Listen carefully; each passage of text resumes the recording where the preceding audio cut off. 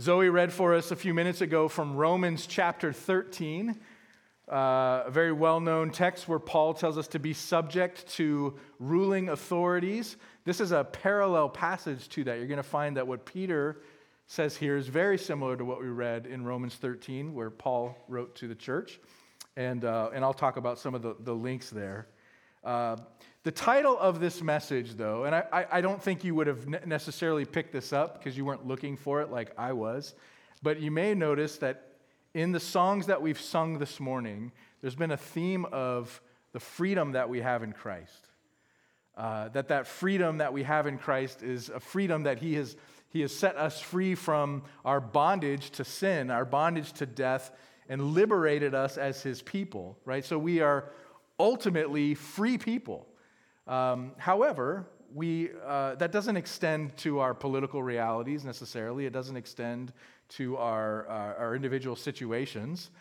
So we may be not so free in other ways, and we're called in certain institutions here to be actually submissive or subject to those institutions because, and this is what I hope you guys pick up this morning, I'm giving away kind of the main idea of my sermon right from the get-go, because we're free in Christ. Like we can be subject to the realities of this world because we're free in Christ. And therefore, that freedom is going to direct how we actually interact with those authorities in our lives, even when they're unjust. And that's what we'll talk through. I've titled the sermon this morning this: Living in freedom means living in servitude. Living in freedom means living in servitude. For the Christian, that's actually true. It sounds like an oxymoron, but it's true. And to demonstrate that, let's go ahead and read this text because I think this is what Peter lays out. So, 1 Peter 2, starting in verse 13. He says, "Be subject for the Lord's sake to every human institution, whether it be to the emperor as supreme, or to governors as sent by him to punish those who do evil and to praise those who do good. For this is the will of God, that by doing good you should put to silence the ignorance of foolish people. Live as people who are free, not using your freedom as a cover-up for evil, but living as servants of God. Honor everyone, love the brotherhood, fear God, honor the emperor.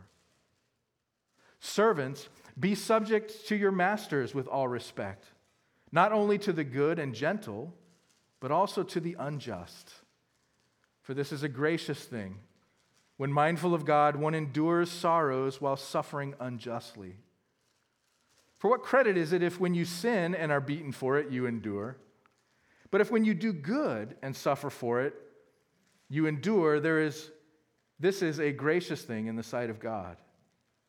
For to this you have been called, because Christ also suffered for you, leaving you an example so that you might follow in his steps.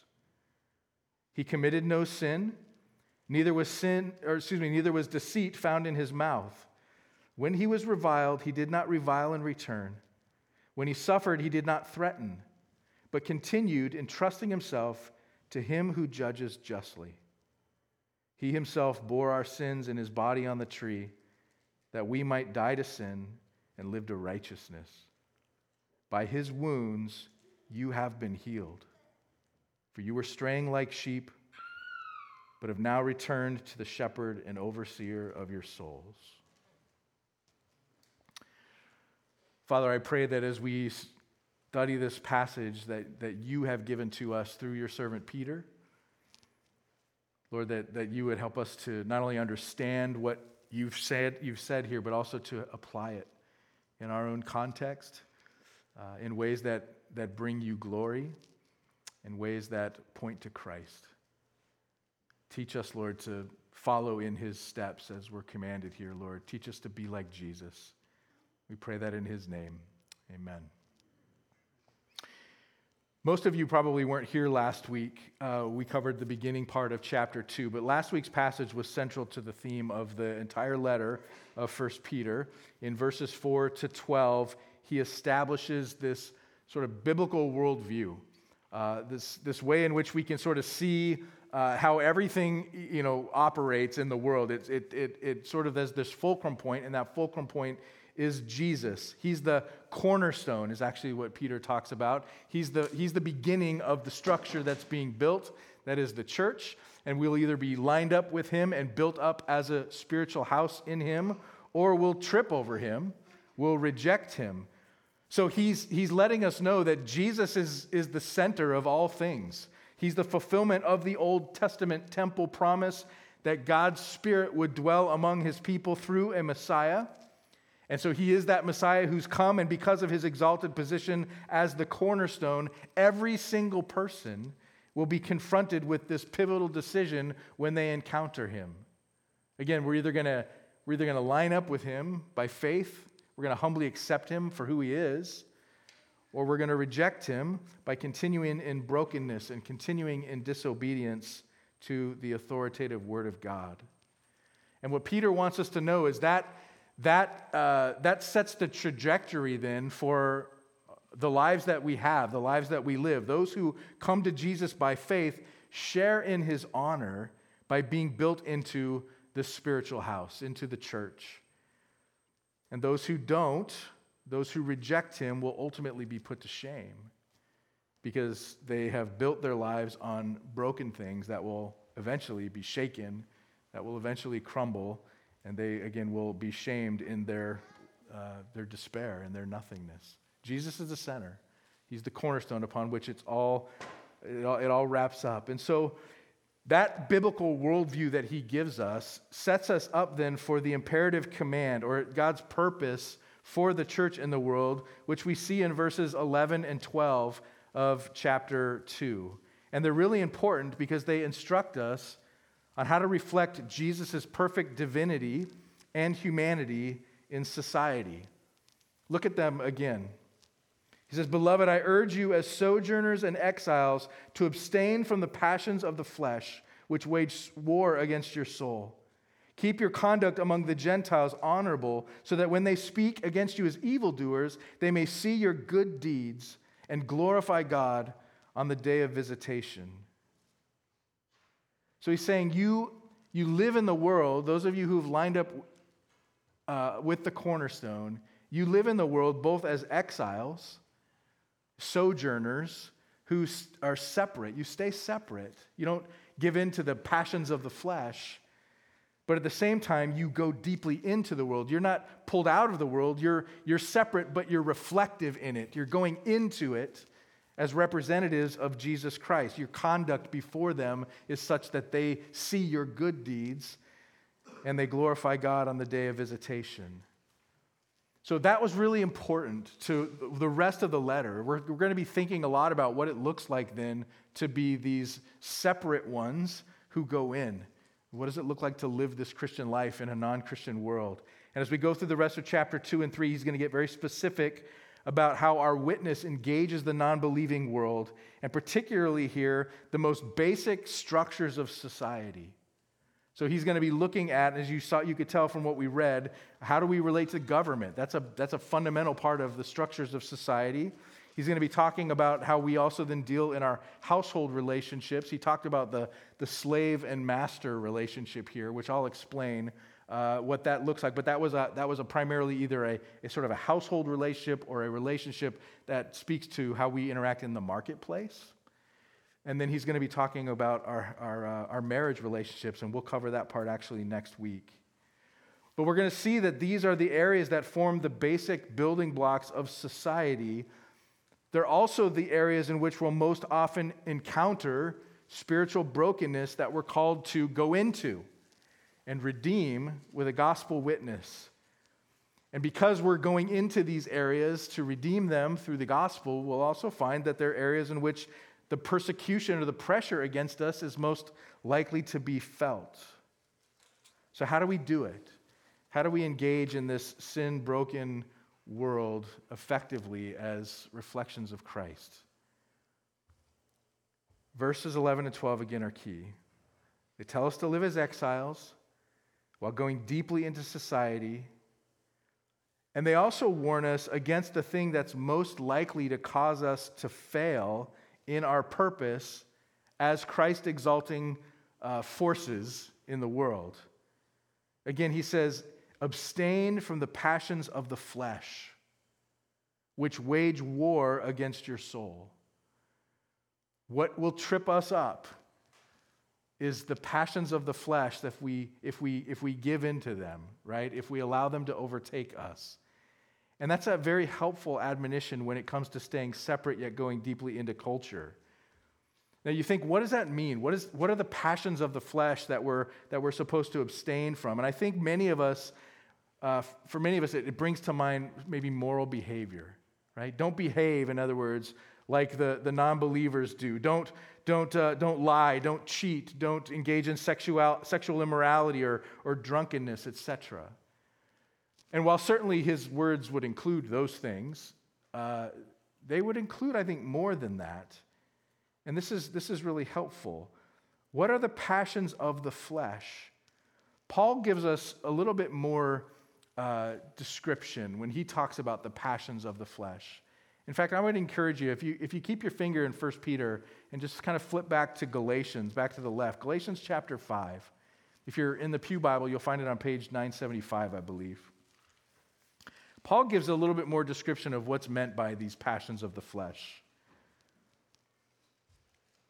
And he's, of course, contrasting that with what it means to walk in the Spirit, right?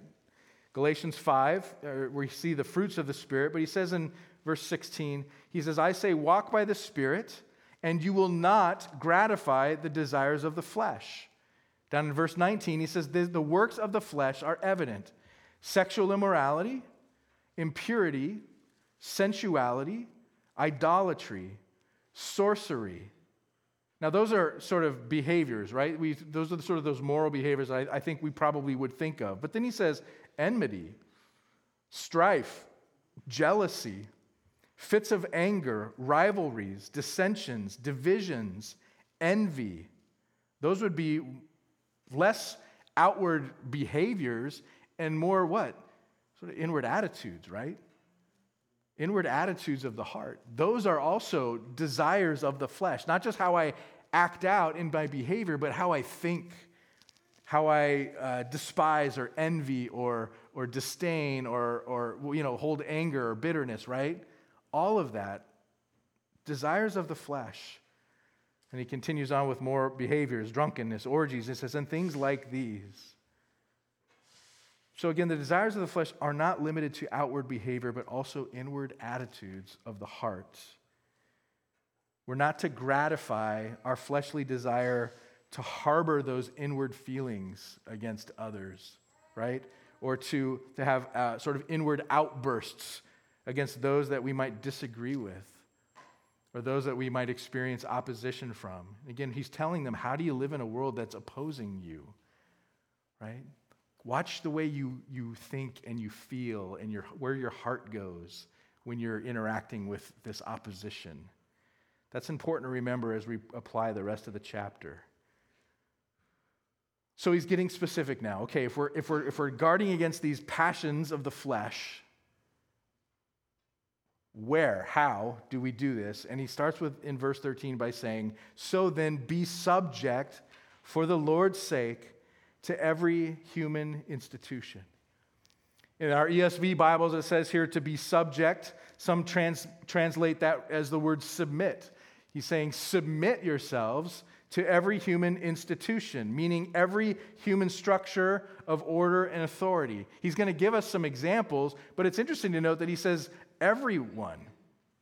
He's telling us as God's people that our posture towards institutions, human institutions, order in society should be one of subjection and submission. What is an institution? An institution is any kind of organization, societal structure that's put in place to provide order or to provide some sort of set of norms or set of rules for a society. And Peter's saying here, be subject to that. That's not a bad thing. That's actually a good thing. Now, I've never read this with the same pop before, I think, that I read it with as I was studying this week, because I've never really questioned the validity of institutions. Maybe some of you haven't really questioned the validity of institutions either, because we've grown up in society full of institutions, and a lot of us were taught to, honor those institutions and obey those institutions.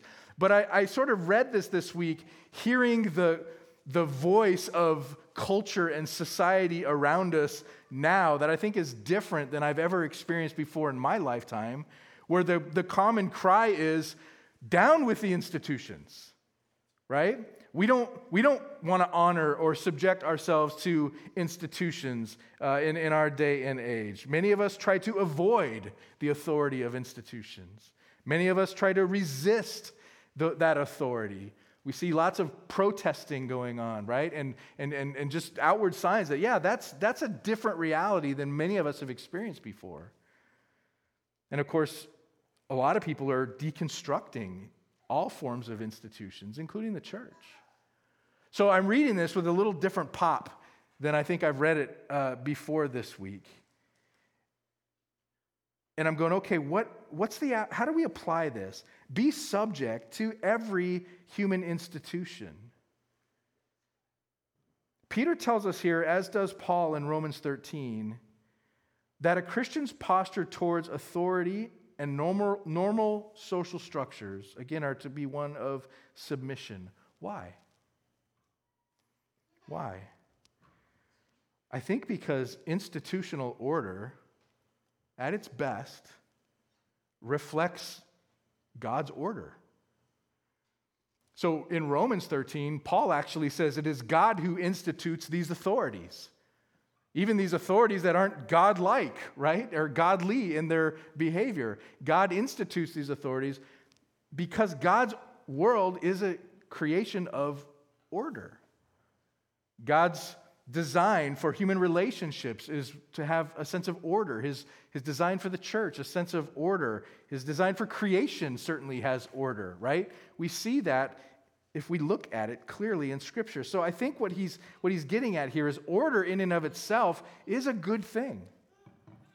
Order in and of itself is a noble thing. And at its best, it reflects God's order. Now, yes, at its worst, institutional order can certainly be oppressive, and it can certainly be unjust. But I think what Peter and Paul would have us to know that is even at its worst, when it's unjust, that in and of itself shouldn't drive us to want to avoid order or overthrow that order, because the opposite of order would be what? Disorder, chaos, anarchy. That would not be reflective of God's design. So order in and of itself, institutions in and of itself, should be honored. And now he's going to tell us, how do you do that? And he's going to get specific again. Which institution does he first highlight in telling the church to be subject to every institution? Government, right? Be subject for the Lord's sake to every human institution, whether it be to the emperor as supreme, or to governors as sent by him to punish those who do evil and to praise those who do good. So he says here, national and local governments serve God's design for order and justice in the world. And that's a noble thing to affirm. Even if we can't affirm everything about the individuals in charge. The structure itself is a noble thing to affirm. We're called to affirm the authority and the honor of the office. Now, this passage and the text over in Romans chapter 13 have been parsed and debated by Christians over the centuries as believers have sought to determine, okay, what is this telling us about what the valid role of government is? Or how can we use these passages to help us discern what makes a government invalid, right? You got descriptions here about punishing those who do evil and rewarding those who do good. Does that help us understand and frame valid versus invalid government? Christians have spent years trying to apply and debate stuff like that. And of course, then how do we live under various forms of government that we might that we might happen to live under in our particular context. I mean, he's talking about an emperor here. What about us who live in a democracy? So there's been a lot of different application and trying to work through these texts, and I think that's a good thing. It's an important thing. We all have to do that, right? But I don't want us in doing that to miss the point of what Peter is ultimately getting at here. Regardless of how that's going to fully flesh itself out in our context, the point is this: be subject to the institution. Don't throw off the order, right? And remember, the kind of order that Peter was familiar with throughout his life was that of Roman Empire and Roman occupation. So we can talk all day long about what makes a government valid or invalid. And by the way, I've been in churches where they've talked about how if the government is actually punishing those who do good and rewarding those who do evil, we have no obligation to obey them. We have no obligation to pay taxes in a situation like that. I've been in situations like that. I think Peter and Paul would say, that's not what we're saying. That's not what we're saying. Because Peter's he's thinking about institution of government that has people like Caligula and Claudius and Nero as the emperors. Crazy people. Insane people. Hyper, narcissistic, cruel people. The greatest persecutors of Jews and Christians that the world has ever known. So he could easily say, except in my government, boy, they reward the evil and they punish the good, so let's throw that off. He's not doing that. He's saying be subject. And the governors that he knows, likewise, Pilate, Felix, these are not the kind of authority you just willingly want to submit yourself to. So we can't miss the point of what he's saying here. He's saying it's the Christian's posture to submit ourselves. Now that's gonna taste a little bitter for a lot of us. I'm sure that was tasting a little bitter for his audience originally, as they're thinking about they're under probably Claudius or Nero at this point, and they're probably thinking, Peter, you're nuts. So what's his point? Like, how is he driving us to that kind of submission? Let's read the rest of what he says here, because I think in it we find the heart behind it. He says, "For this is the will of God." What is? The submission, the subjection. "That by doing good, you should put to silence the ignorance of foolish people." Notice there's two assumptions being made in that sentence. The first is that there's foolish people. So he's acknowledging the fact that, yes, these institutions are full of foolish people. And those who would challenge or oppose you as Christians in this world, they're foolish people. But the second assumption is the way you interact with that foolishness is not resistance, but by doing good. To do good in that society. That's an active command. It's not just sort of like be pious people. In your own private lives, make sure you abstain from the passions of the flesh. But there's a proactive do good in this society. You will silence the foolishness of the institutions and the opposition when by not trying to overthrow them, you enter into them and do good.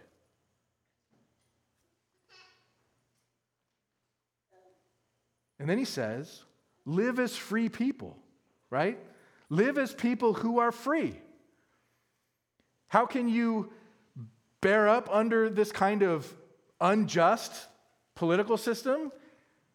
Because you have a freedom that he's already talked all about throughout chapter 1. You have been set free from sin in Christ. You are God's people. You are his chosen people. You are a holy race, a chosen nation of people. You are free. So live like free people who aren't afraid of the even unjust or oppressive structures of authority, because it ultimately doesn't bind you. It may have circumstantial influence over you, and that might not be very fun.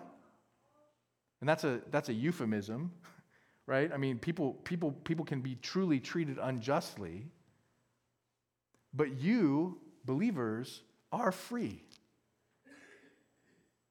And then he says, don't then use that freedom as a cover up for evil, but rather live as servants of God. So it would be easy for me to say, because I'm free, because I'm subject ultimately to King Jesus and not Emperor Nero or President Biden or Trump or Obama or Bush, or go down the line for us, right? Because I'm free, I don't have to be subject to these fools, these clowns, right? Because Jesus is my king. And Peter would say, that's not the attitude at all I'm talking about. I'm saying you use your freedom not as a means to just shake off and resist and oppose, but again, to serve. To serve. So by way of immediate application, made me think a lot. I mean, I hadn't really been thinking about this until January 6th. What was that, Thursday? And I'm watching the news, and of course, it's the 1-year anniversary of the siege of the Capitol building last year. And it struck me as I'm studying this text, like Peter would speak into, I think, our current situation pretty clearly here. We're not living under Nero, right? None of us are living under that. But we do live in a society where we have, because of our freedoms and because of our democratic system, we have this notion that our leaders are here to serve us, right? Rather than us being here to be servants to them or to others. They're here to serve us, and therefore, if we dislike their authority, we can throw it off. And the thing that really saddened me as I was watching again the coverage of that day was not so much, and I'm speaking nothing here about anybody's political beliefs, okay? I'm not going to touch on that at all. Here's what bothers me, and I think would bother Peter, is that there are images out there of people who are standing and praying and singing Christian hymns with a noose erected next to them with the name of the Vice President of the United States written on it. Now again, I'm not trying to comment on anybody's political stand here, but I think when we look at that kind of attitude, the desires of the flesh, right? To say, we're here in the name of our freedom singing hymns, but we have a noose for that clown in the office. That is a polar opposite of what Peter's saying.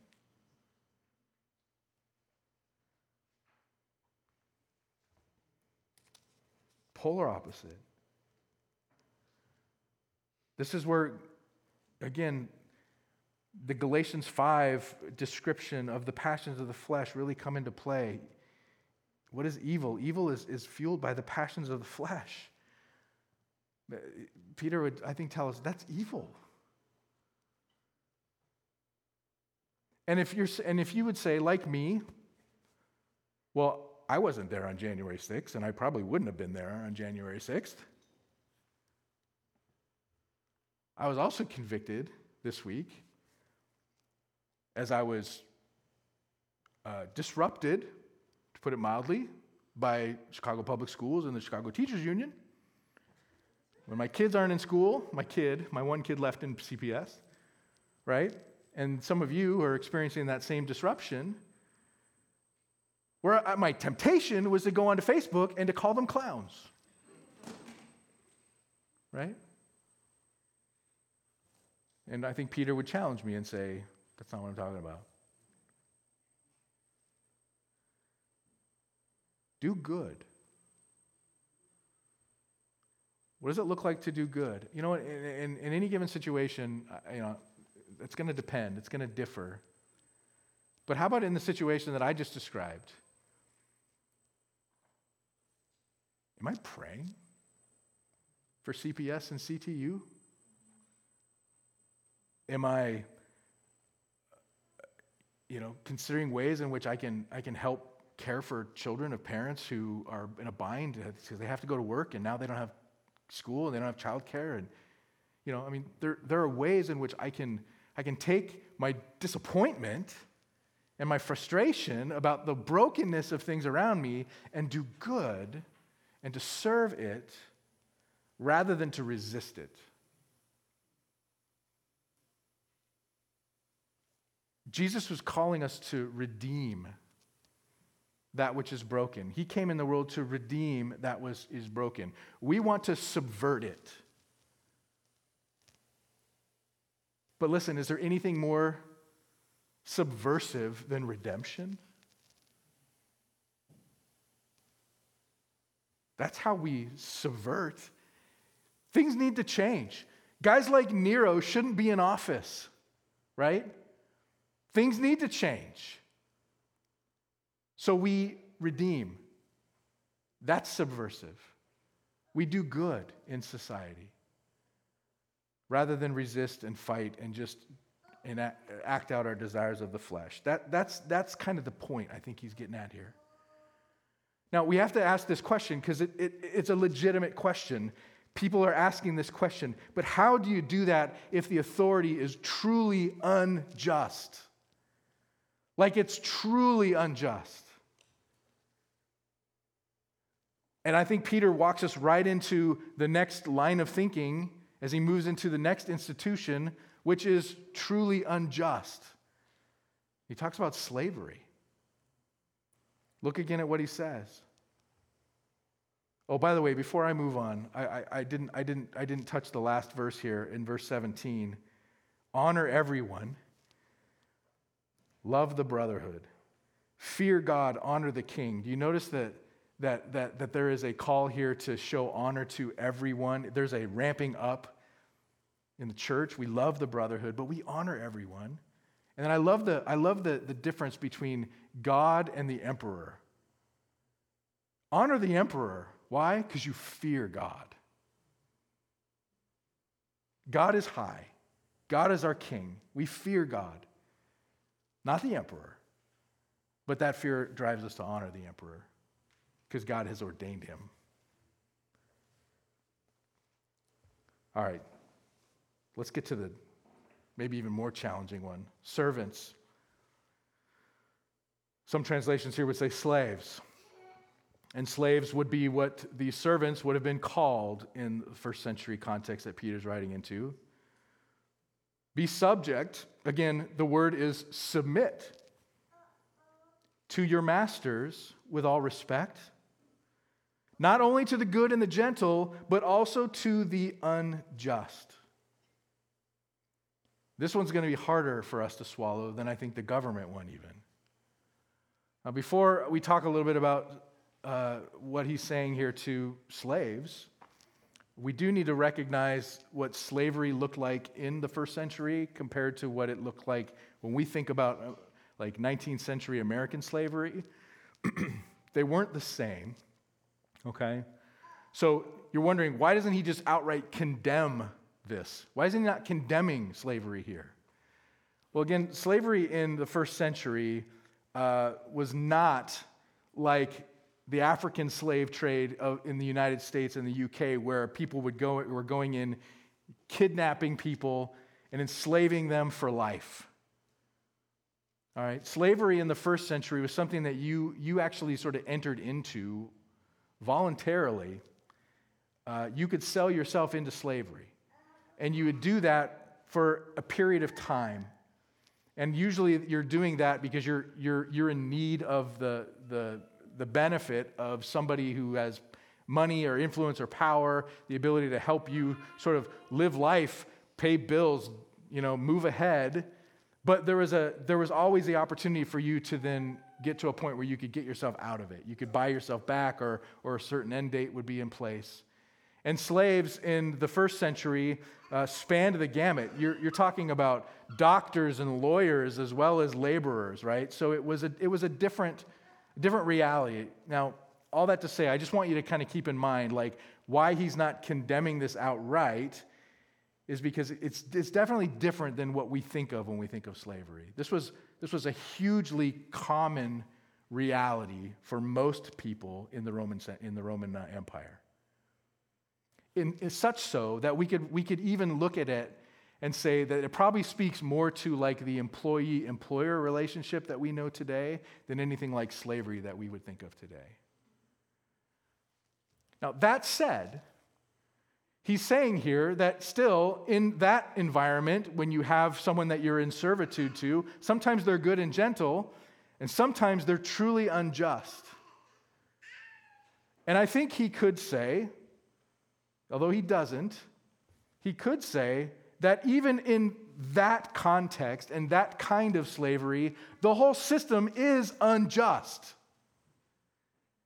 Because in the ideal of creation and God's design for humanity, it was never intended that people would own people, right?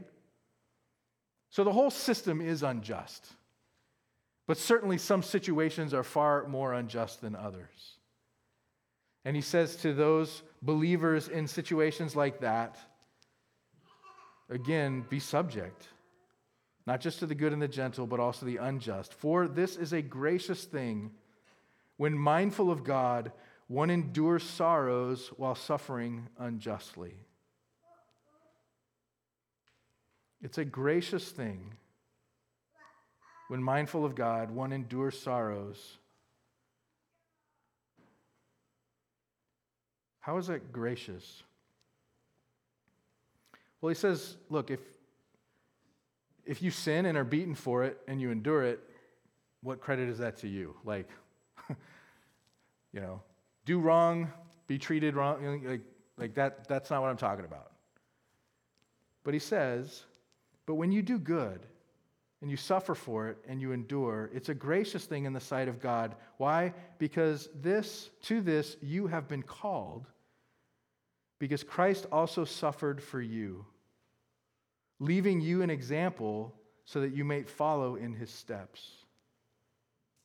And now he's going back to what he's been instructing us all along throughout chapter 1. He's saying this world is still broken. This is not our home. This is temporary. And there will be trials. And there will be suffering. That's a reality still until Jesus comes back and sets things right. And in the meantime, we endure that suffering. We follow in the steps of Jesus. We identify with him in his suffering because in that suffering, we find our redemption. And so he's just pointing back to what he's been saying all along. He's saying even in an unjust situation like this, I'm not calling you to resist. I'm not calling you to protest. I'm calling you to do good. I'm calling you to endure.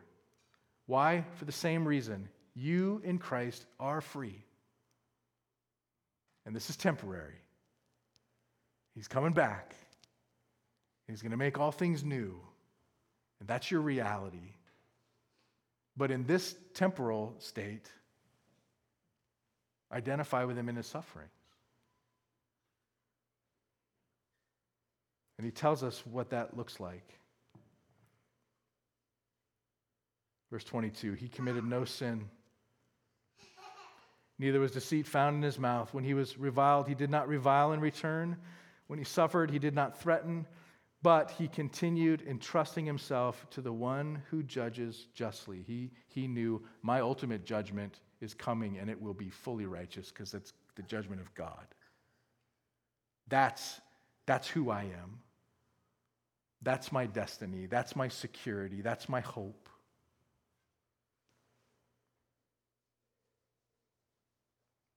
He himself bore our sins in his body on the tree, that we might die to sin and live to righteousness.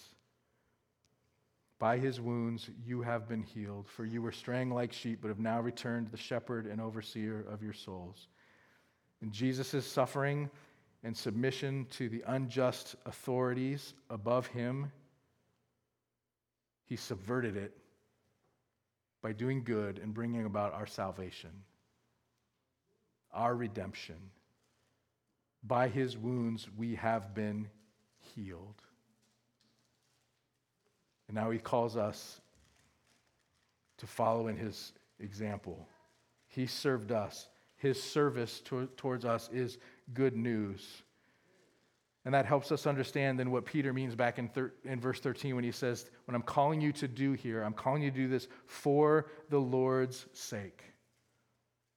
For the Lord's sake. Entrust yourself to his sovereignty. Entrust yourself to his position as your righteous judge. For the Lord's sake, the opportunity to suffer in persecution while serving others for the proclamation of the gospel. This points to Jesus when I endure and do good.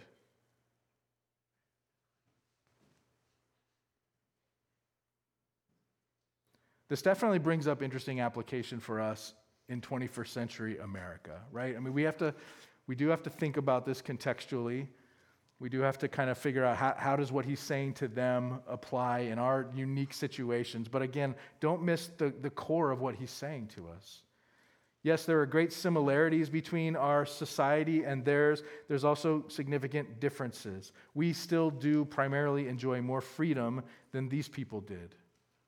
We aren't ruled by Caesar like they were. We don't work for slave masters like many of them did. And many of you are probably like, oh, I do.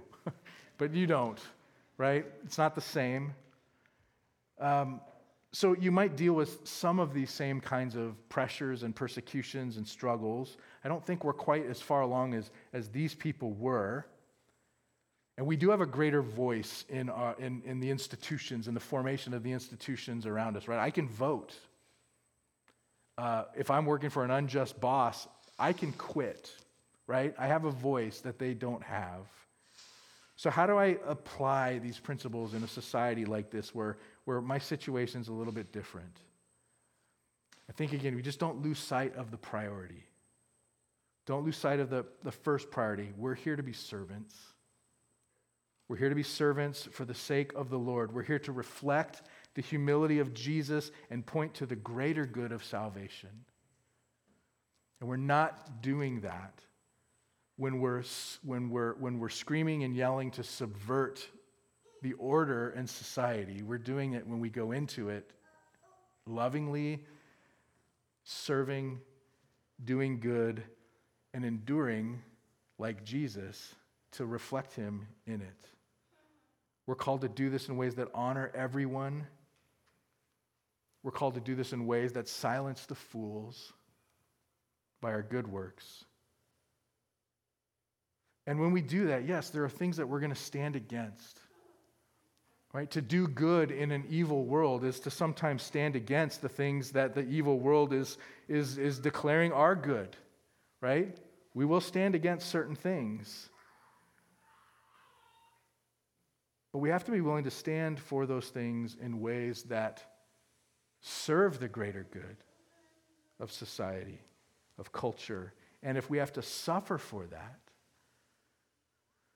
then so be it. The state or the culture may make me an enemy, but I should never make an enemy out of the state or the culture.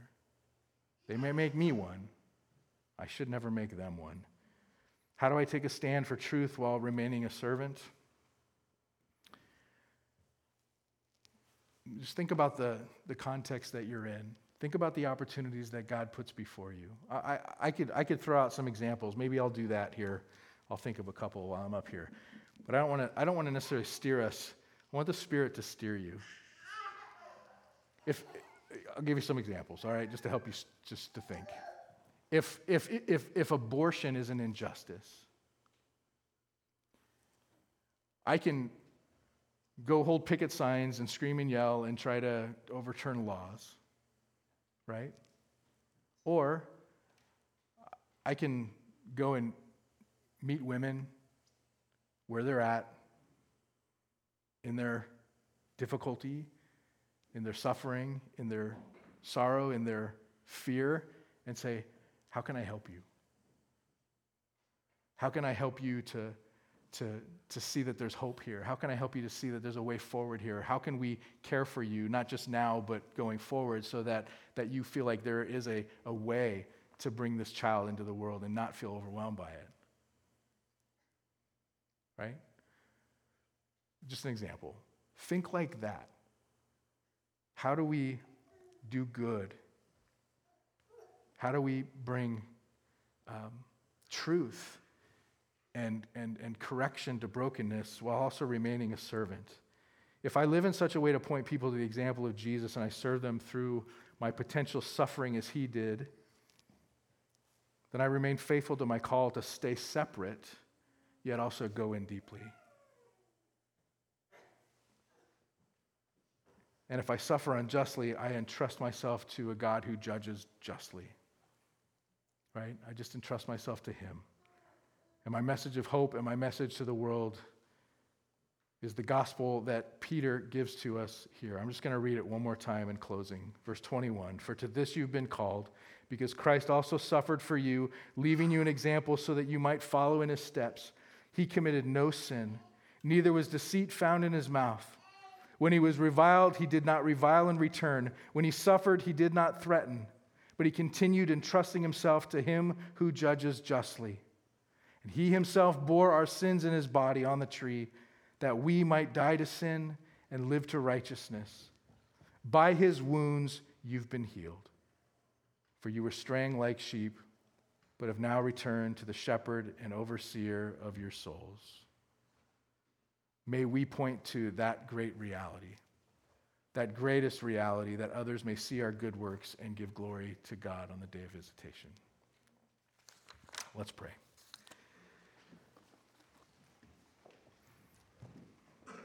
Father, I thank you, Lord, that your word is so relevant to us, Lord. The human heart, not really changed.